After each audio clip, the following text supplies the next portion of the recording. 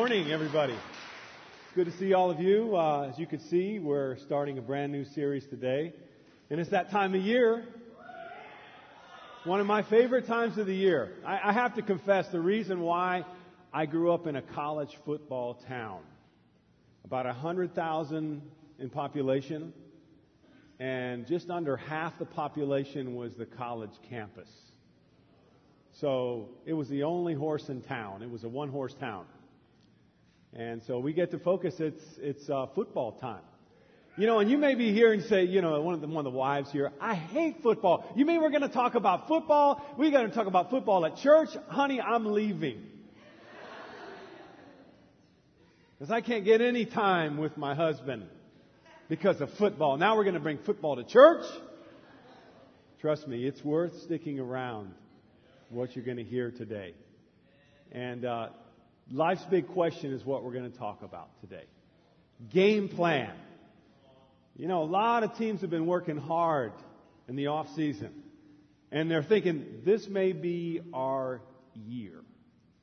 Right? But in order to get there, what do you think they need? They got to have a plan. And it's got to be a great plan. And they also got to be working together as a team. And they work really hard to come into the season ready. And so my question today for you is, are you ready? Are you ready for a championship season in your life? Because let me tell you, football is exciting. It gets our blood rushing, but it's nothing compared to living life. Far and above all of that is your life and what's happening with your life. See, because the game will come and go, but your life is eternal. And it's very important that we engage. You know, they did a survey not too long ago asking people to answer one question. If you could ask God one question, just one, what would it be? And so they compiled all the answers that people turned in. What do you think was the number one answer or the number one question to the survey that people, if they got one shot, one question, what would it be that people asked God? Will I make it to heaven? That was on the list, but it wasn't number one. What do you think was number one? Exactly. Why am I here? What is your plan for my life? That was the number one answer to the question. What is your plan for my life? That's a huge question. And, you know, a lot of us have gone through that. We've asked the question, you know, what is the plan? What are your plans for my life? And we go through many, many years, and that was the number one. What do you think the number two was? Is there an afterlife? That's another important question.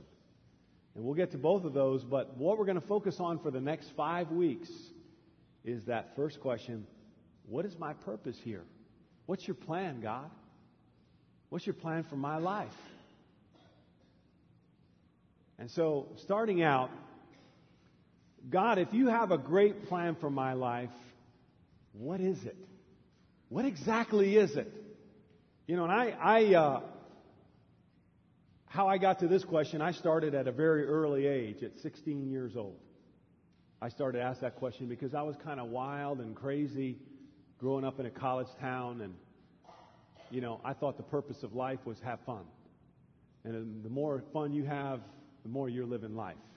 See, that was what I thought my life's purpose was.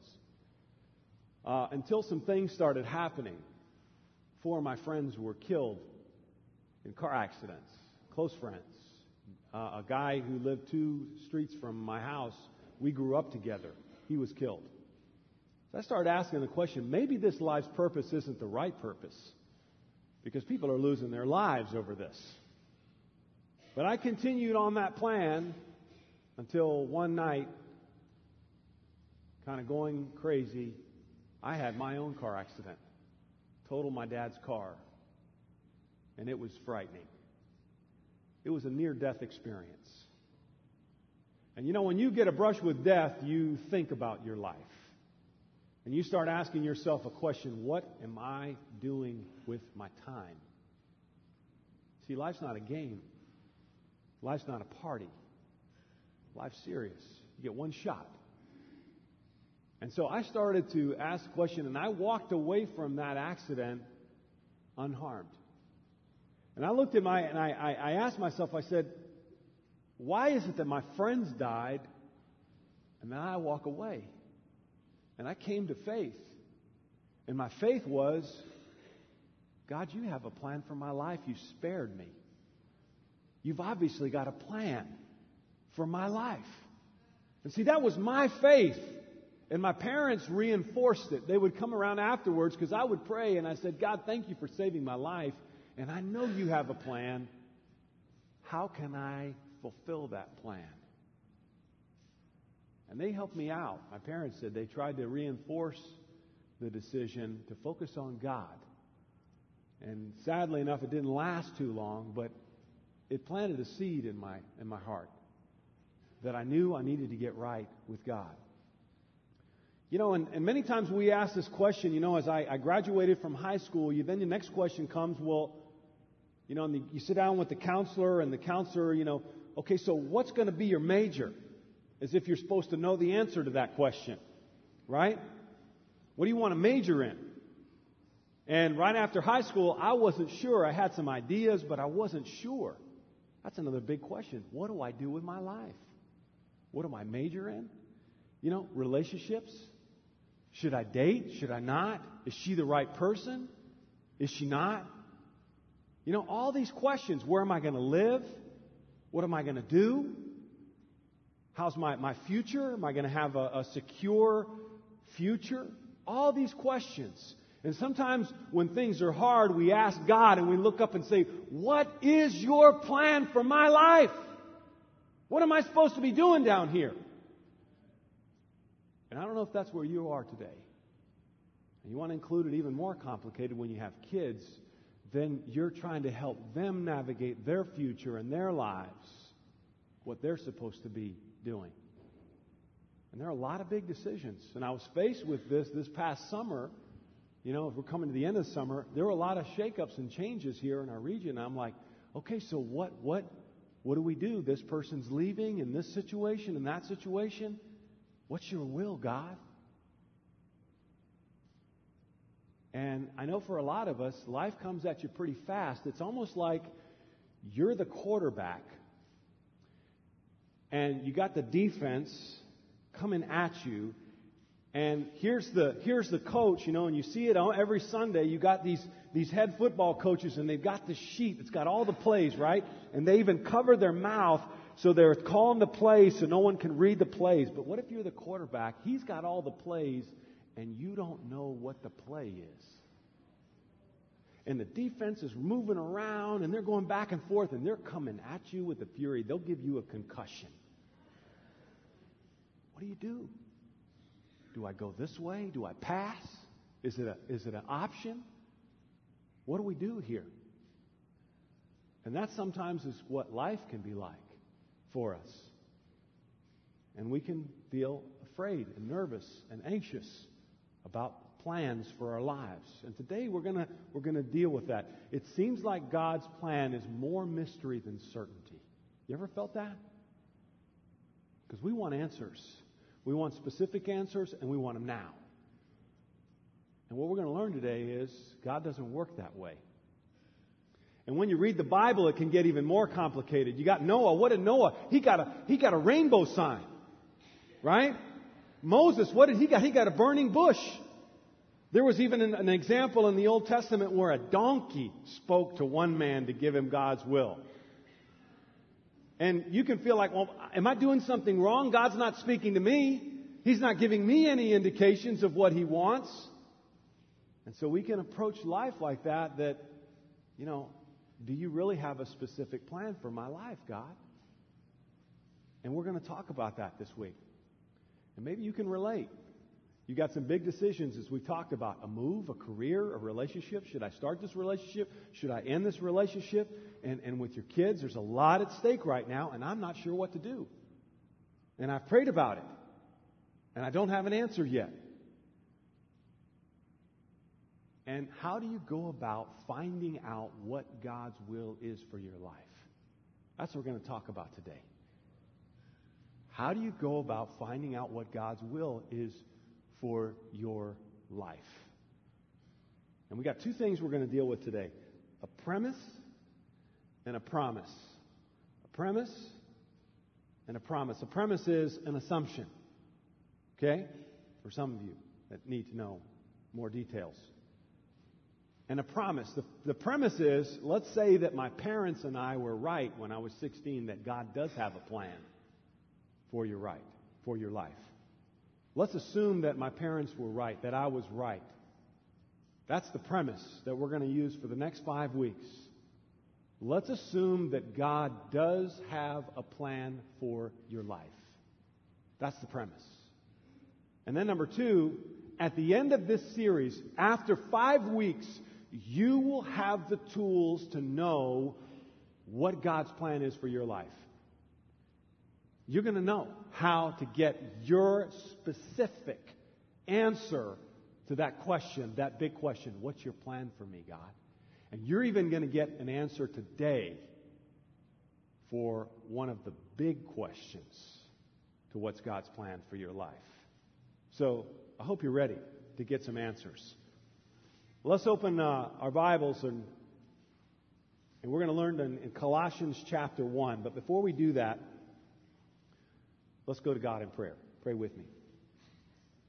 Our Father and our God in heaven, we are grateful that we can be here together in your name, and we pray that you'll please open our hearts and let your message speak clearly to us and let it fall on fertile ground so that it can produce much fruit.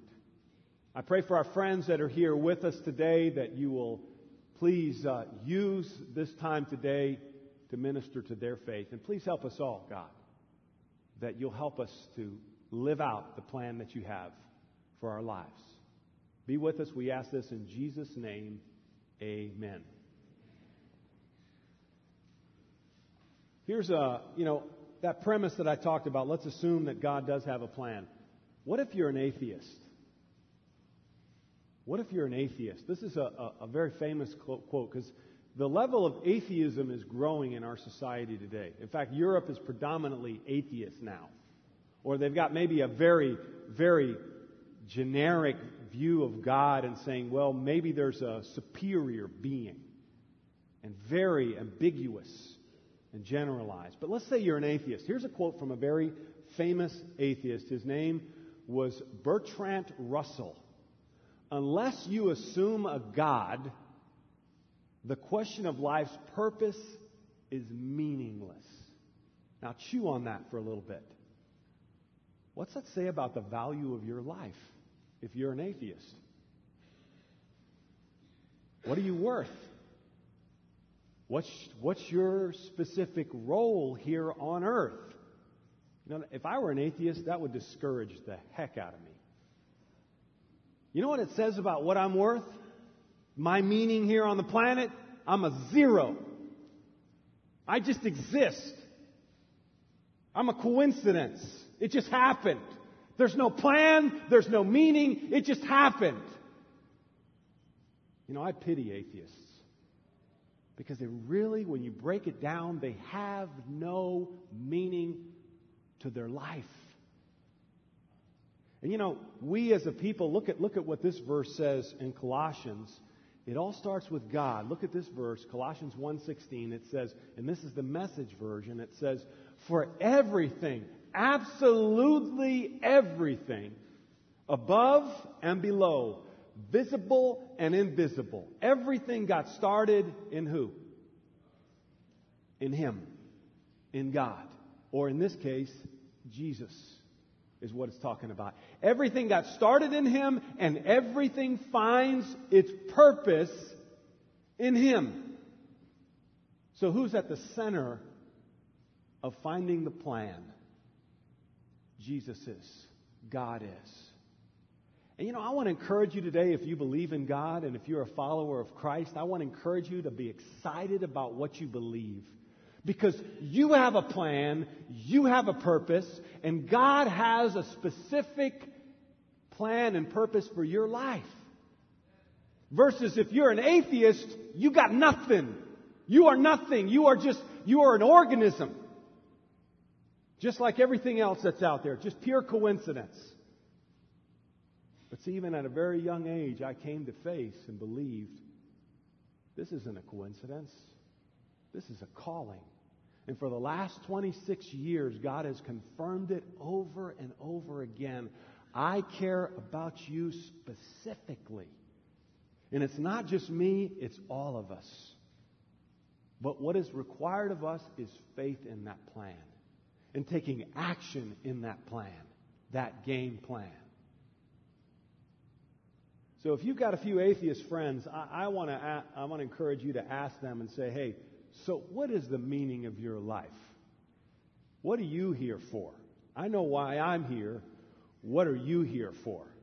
Well, I'm here to multiply and spread. No, you're not. You're just here. And see, I believe this. A lot of people are atheists, and this has been my experience. They're atheists because they've had some kind of negative event happen in their family with religion. They've had something traumatic happen in their lives that left them bitter and angry at who? Yeah, at God. And so what's the way to get back at God? I deny your existence. That's how I'm going to make you pay. And who pays? Boy, do you ever. You know, and I found this true, that atheists aren't really atheists. Even when some of the most famous atheists come to the end of their lives, guess what? They come to faith. Unfortunately, not soon enough. But they start to ask those big questions. What was I doing with my life? Now let's look at all the verses that we did. I did a study last night, and I hired out some different assistants to help me find all the verses in the New Testament that have to do with God's will. Finish the sentence. These are the ones that came out of the New Testament. This is it. This is the answer. So you're going to get the answer. God's will is, here it is. Pray without ceasing. Give thanks in everything. Rejoice always. Submit to authorities. Avoid sexual immorality. To be saved or get saved. Find out how to be saved. And then the last one, to be filled with the Holy Spirit. That's it. That's God's will for your life. So you can go now. We're done. That's God's will for your life. You know, there's something about this list that makes us feel emotionally unsatisfied. Because it's almost like God is answering our specific questions with what? General moral answers.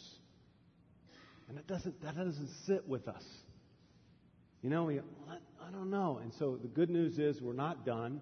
And we got 5 more weeks to answer the specifics of your questions, to deal with a lot of that. Okay, but this is basically the breakdown. And if you were to think about this, you know, you go, well, God, you're generalized. God's a generalist. He's giving me answers to my specific questions with general answers. And we're going to use a football analogy.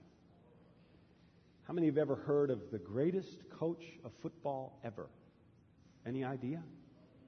Vince Lombardi. If not the greatest coach ever, one of the greatest. Anybody know what team he coached? GB, Packers, the Packs. The Pack. Okay? The Super Bowl trophy is named after him. The Lombardi Trophy. Okay? What was so amazing about Vince Lombardi? Vince Lombardi was a fundamentalist. After his first season, the winning season, he won the first and the second Super Bowl. And after that first season, and he had some of the greatest football players in his team, it was like the all-star roster. You got Bart Starr, he was the amazing quarterback. You just think about a room of football players. They're starting their second season, and here's how Vince would start his team meetings. Gentlemen, I'm glad you're here. I've got some very, very important, before we start our season, I got some very important things to tell you. Okay? Are you with me? You're listening, gentlemen? This is a football. And this football has laces across the front of it. And if you place your fingers, your tip of your fingers just across these laces, when you throw the football, you can throw it with a perfect spiral.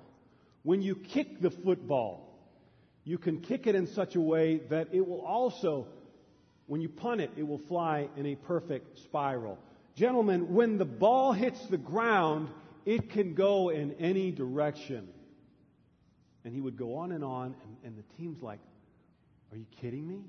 I mean, imagine Bart Starr. He's in the room, and he's going, of course I know what that is. I threw 35 record-setting touchdowns last year. I know what this is. And he said, gentlemen, I want you to take this football, and I want you to pass it around. I want you to just touch it, feel it, put it under your arm like you're running with it. Tuck it. Okay, now pass it to the person next to you. Let them feel it. Let them touch it. Okay? This is very important before we start our season, gentlemen. We're not going to let everybody touch it. I know the teens back here, I want to touch it. But he would do this. And as they're going around touching the football, he's teaching what? Why did he start out with these fundamental teachings about the football?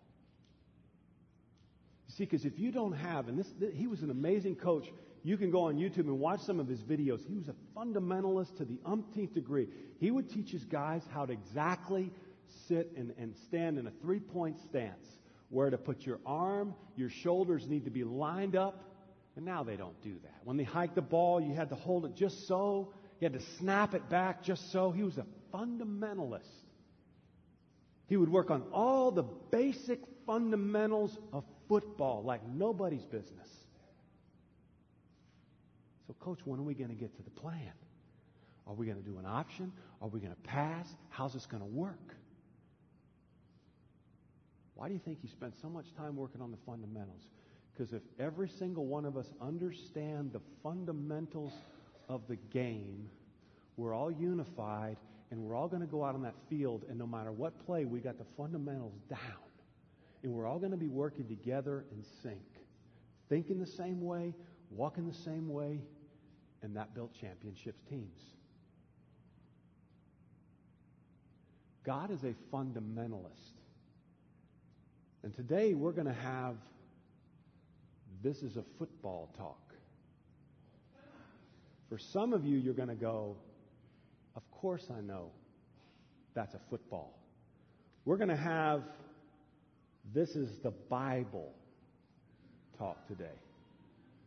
And you go, yeah, I know the Bible. I've read the Bible about, 5, 6 times all the way through. I know what it says. I've memorized scriptures. Do you? And are you practicing and living the fundamentals of the game? And see, this is so important for us today that we get this. And we're going to start out with this verse in Colossians chapter 3. And this is pretty much the only verse we're going to look at today because it's so important. It's the football. It seems so simple. It seems so basic. But this is the plan that God has for your life. An amazing passage. I'd encourage you to memorize some of it this week if you are bold enough. Look what it says here. This is the Apostle Paul sharing God's plan for us. Since then you have been raised with Christ, set your hearts on things above, where Christ is seated at the right hand of God. Set your mind on things above, not on what? Earthly things. I don't know how your week has gone, but you ever notice when you have some bad things happen, it's almost like you feel it right back here in the back of your neck. and it presses down on your neck, and your head goes down. And then after that, your shoulders come forward. And then you start to walk around like this, looking down with your shoulders tucked. What's your focus? What the Bible's specifically telling us here is lift your head, shoulders back. Get your focus on what? Things above, not things below. What stresses us out? What makes our week so heavy and so hectic and really just runs us down and gives us pain in our back and in our stomach and all kinds of problems? Earthly things.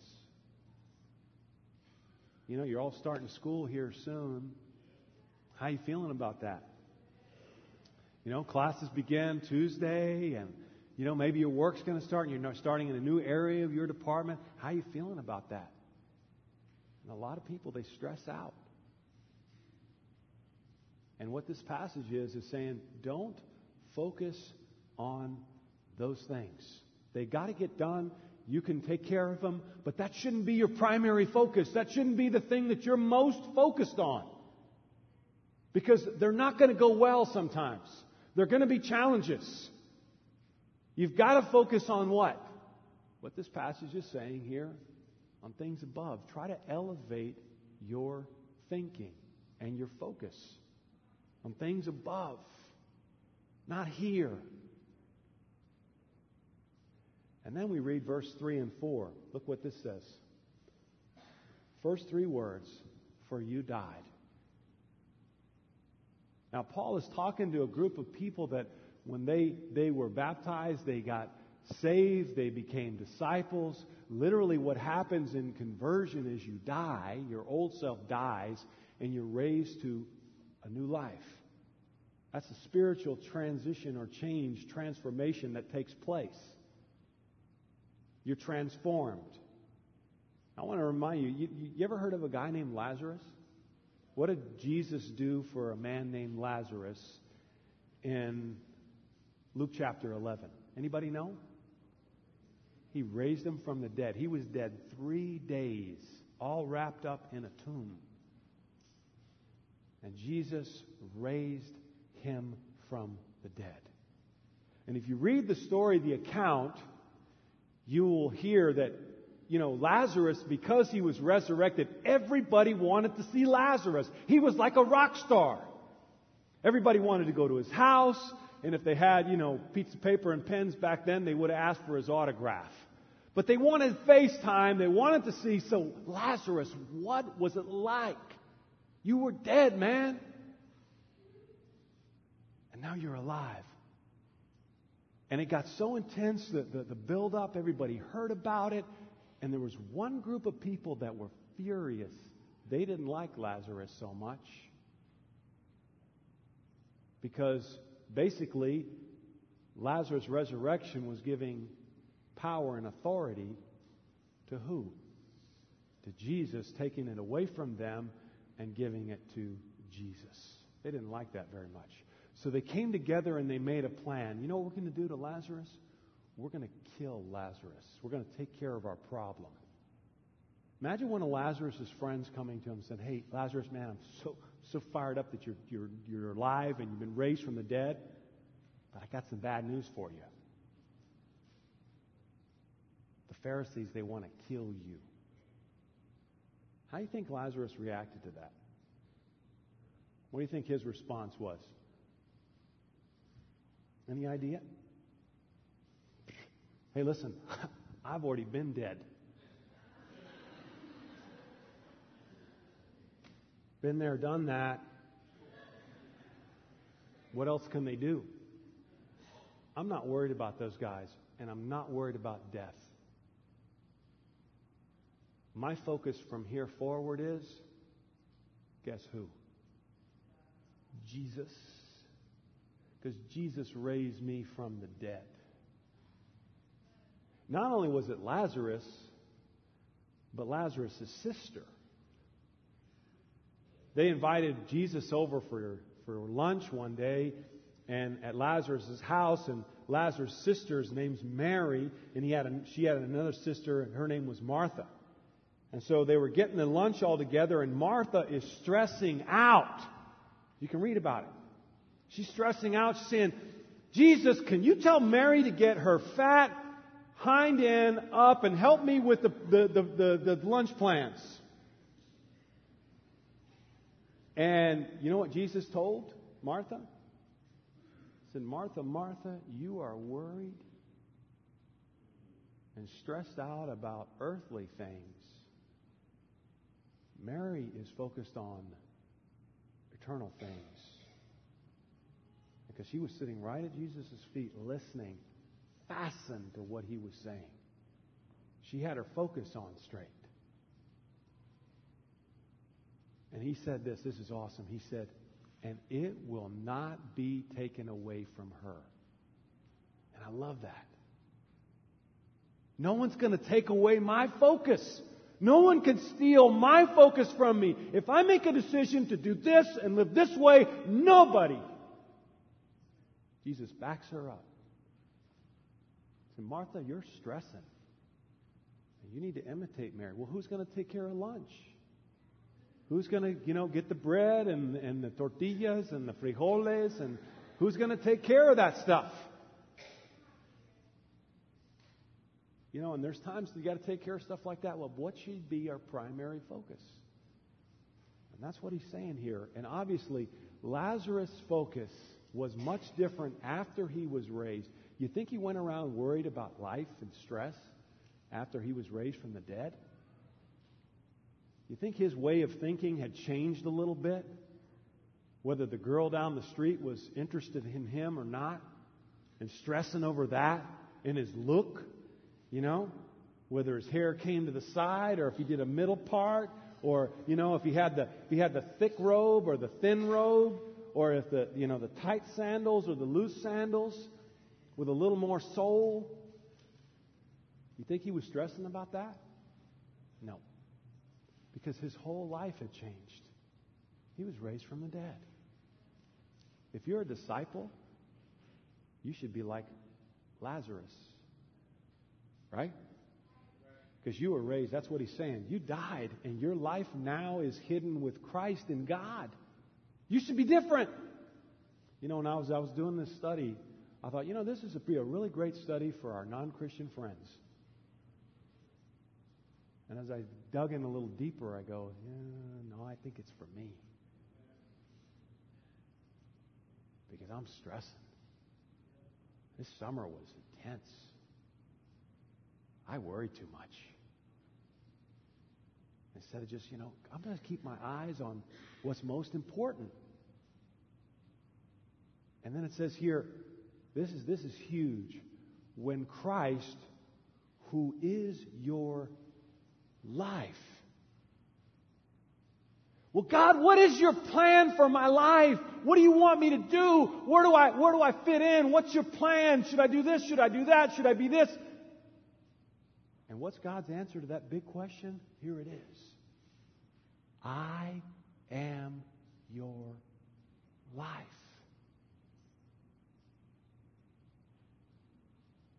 I'm your life. The plan is not your life. I'm your life. And see, this is where God meets us where we are, and where the things come together is this. He meets us where we are, and when we get this focus that God is the center of my life, He is the focal point, then guess what happens to our future and our plans? They all have a way of working their way out. Everything settles. And then the answers come. And then the dust settles and you go, wow, why was I even stressing about that? It got worked out. And God made His plan clear. And sometimes you got to go down that journey of not knowing so that you can get your focus on straight with God. And this is the football. Your primary focus in life is not your future. Your primary focus is a person. You see, if you can focus in on God instead of stressing about your future, and we fight this tooth and nail every day. We go through so much stress trying to control our lives, trying to control our future, and this couldn't be more evident in the world. You know, palm reading, card reading, crystal ball readers, all that. It's big business. Horoscopes, it's big business. And there's even a little curiosity with fortune cookies. Right? You open that fortune cookie, I wonder what it is. And you open it and he goes, oh, you're a nice person and it will go well with you. And you go, come on, I need something. Right? People pay a lot of money to know their future and they're stressing over their future. Your life is not about your future. Your life is about a person. See, that's what changed in Lazarus. He got it. He's like, I got the answer. Jesus is my focus. My eyes are on Him from now on. He raised me from the life. And all the people that saw that happen, they're doing the same thing. They're saying the Pharisees, no, they are not the focal point because they're focused on their future and they're focused on the money and they're focused on the to-dos of religion and they're not focused on the person. I'm focused on the person because He rose Lazarus from the dead. I'm with Him. Whatever Jesus says, that's it. Is that you today? Is that your focal point? And that's what I want to give you as kind of homework today.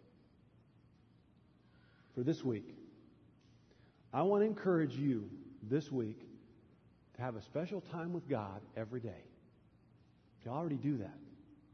Well, I want to encourage you to go a little deeper then. And if you're not doing that, I want to encourage you to do that. And I want you to lay all those stressful things. I mean, I got lists at home of things that got to get done this week and this project and this meeting and this thing. And when I was going through this lesson, I said, you know what? How about if I start my day just focusing on the person, God? And then I go about doing all those things, but my primary focus is on the person. How do you think it's going to go with all that stuff? It's going to get done. And it usually does get done with a lot less stress. And what happens with that one list that gets done, guess what happens? A new one appears. A couple of phone calls, a couple of emails, a couple of requests. Here's the new one. Even longer than the first one. What's going to help us navigate our families and our lives is when we can focus in on the person rather than on our future. And that's what this passage is saying. That is the football talk. And God is saying in this verse, I am your life. I'm it. I'm the center point. I'm your way of orienting and knowing where to go, how to go. And I would say this, in our church right now, this is a huge need. Because the world is pulling at us all day long. You're going to leave here today, and you're going to get pulled with your vacation. What are you doing next weekend? Where are we going to have lunch? And she said, he said, and did you hear about this? And did you hear about that? And how are you going to... And some of you, I just got to say it. Some of you are stressing big time in your life. And you are suffering the hazard of all that stress. You are not at peace in your life. And God's trying to say, listen, if you would just focus on me, I'm going to help you work out all that other stuff.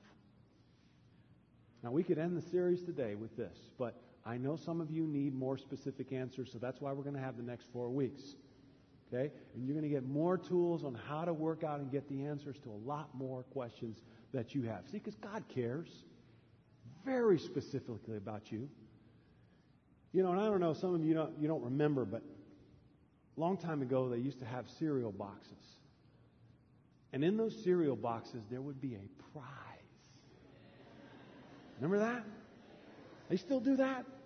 I haven't bought those kinds of cereals, but man, it was big in I was a kid. And you wouldn't even care about the cereal. All you would care about is the prize inside.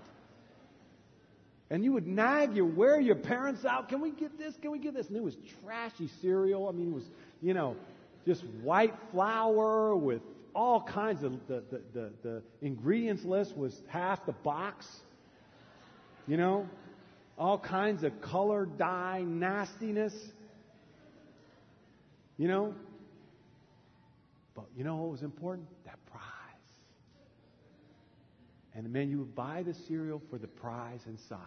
And I remember you get that box home and you open the box and you dig out and sometimes you pour all the cereal out into a bowl. And we would have a bowl of cereal because the mom said, no, you can't have the prize yet. You've got to have the cereal. So we pour bowls of cereal, eat the cereal. Okay, there it is.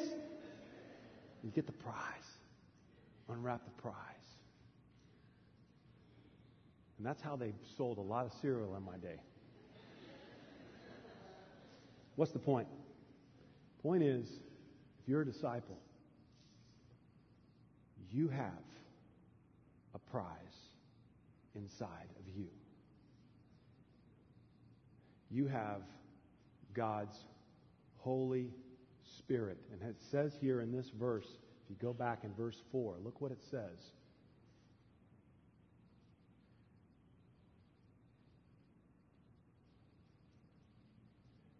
He says, for you died, and now your life is hidden with Christ. When Christ appears, who is your life?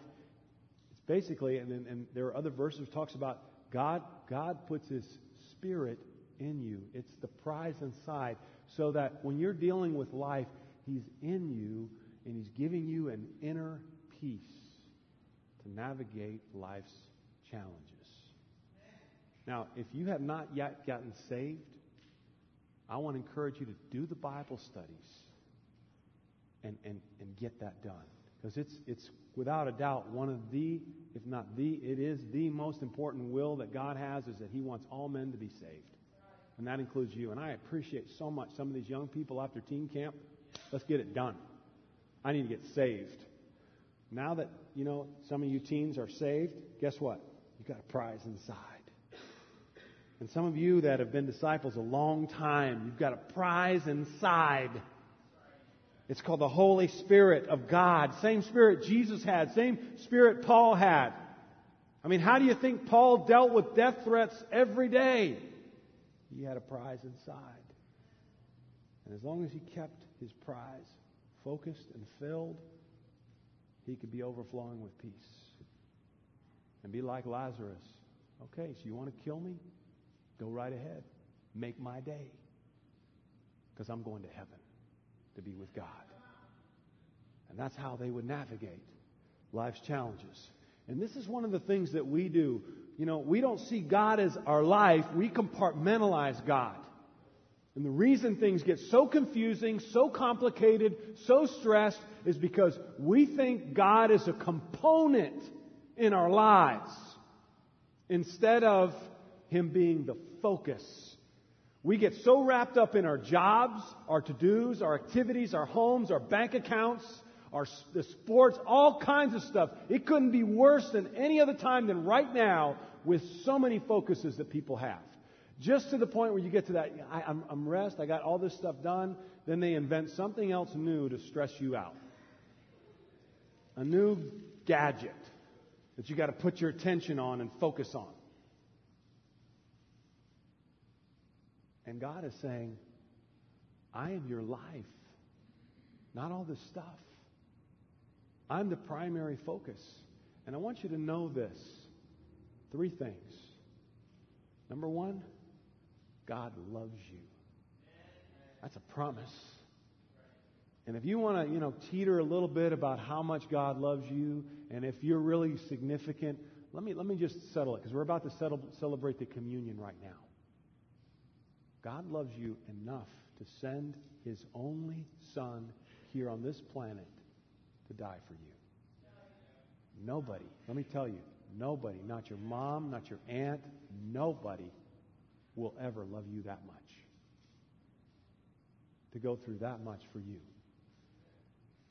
And number 2, God is for you. He's not against you. He's on your side. He wants what's best for you. Some of you think going around this negative mindset that, I don't know, God, it just seems like He's against me. No, you're against you. Your focus is against you. God is for you. He's trying to pull you out of all that mess that you've been living in. He's trying to set you straight. You know, those friends that you think you have, that you think, oh yeah, they got my back. Yeah, you wait. And some reason comes along, they will stab you in the back. And they'll turn you back. Only here in the church do we understand the true meaning of friendships. But even here, you know, people can let us down. And God needs to be our primary focus. And number 3, God has great plans for you. Well, I want to know what those plans are. Okay, before you go out and win your championship, here's what you need to start the season. This is a football. These are laces. You hold it here. You get my drift?